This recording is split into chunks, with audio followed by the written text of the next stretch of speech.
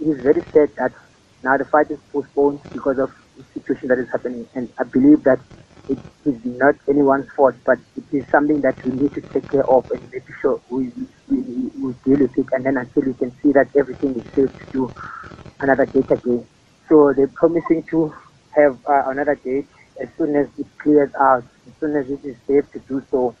I was ready with the preparation. I was preparing for the fight. Everything was going well. Tickets were booked. Everything was signed.